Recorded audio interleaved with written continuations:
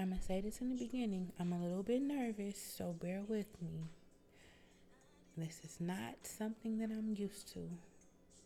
Well, yes, I am. I'm used to speaking to my friends and kicking it with them, but just talking to people like this, I'm kind of nervous. So bear with me, but just know it's going to get better from this point on.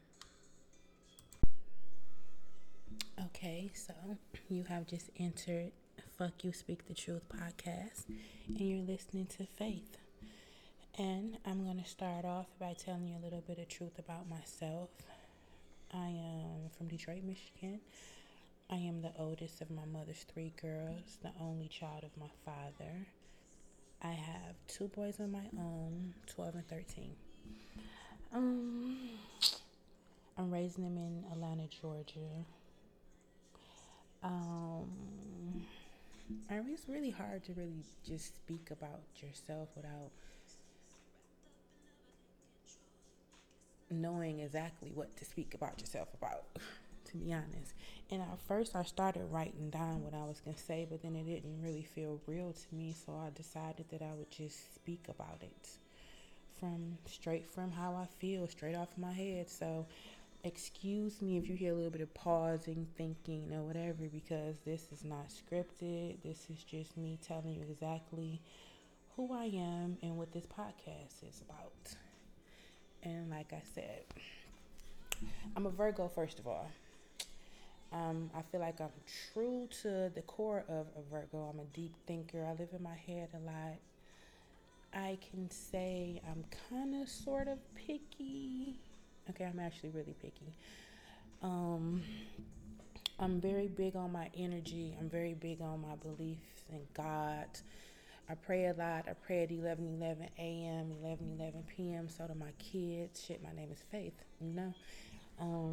I've been through a lot. You can't see it. I'm not walking around wearing it, but I do have a testimony, and one day you will hear a little bit more about that. I'm very blunt. I'm very down to earth. I think I'm very humble. I know I'm extremely dominant, and that is a lot of where this podcast came from. Just me wanting to speak my mind with a lot of issues pertaining to women. And a lot of times, a lot of women, I'm not going to say they're not strong enough to speak their mind about a lot of topics, but some of them just won't. And I'm just one of them women that will speak her mind about a lot of topics, especially when it comes to being disrespected by men or whatever it may be pertaining to trying to make a woman feel, you know, lower than what she is, because I feel like all women are strong. I am pro woman, period. Because I feel like this. My first thing I'm always thinking about and wondering is like, when it comes to single mothers, like, do you really feel like it's okay as a single mother to come out of pocket with a man that's not your husband or a guy you're not seriously dating? Because I've been in this situation before myself, when a guy has gotten mad at me because he's like, oh, you can go blow money on yourself and your kids, but you can't look out for me, and I do X, Y, and Z, where I have done X, Y, and Z for you.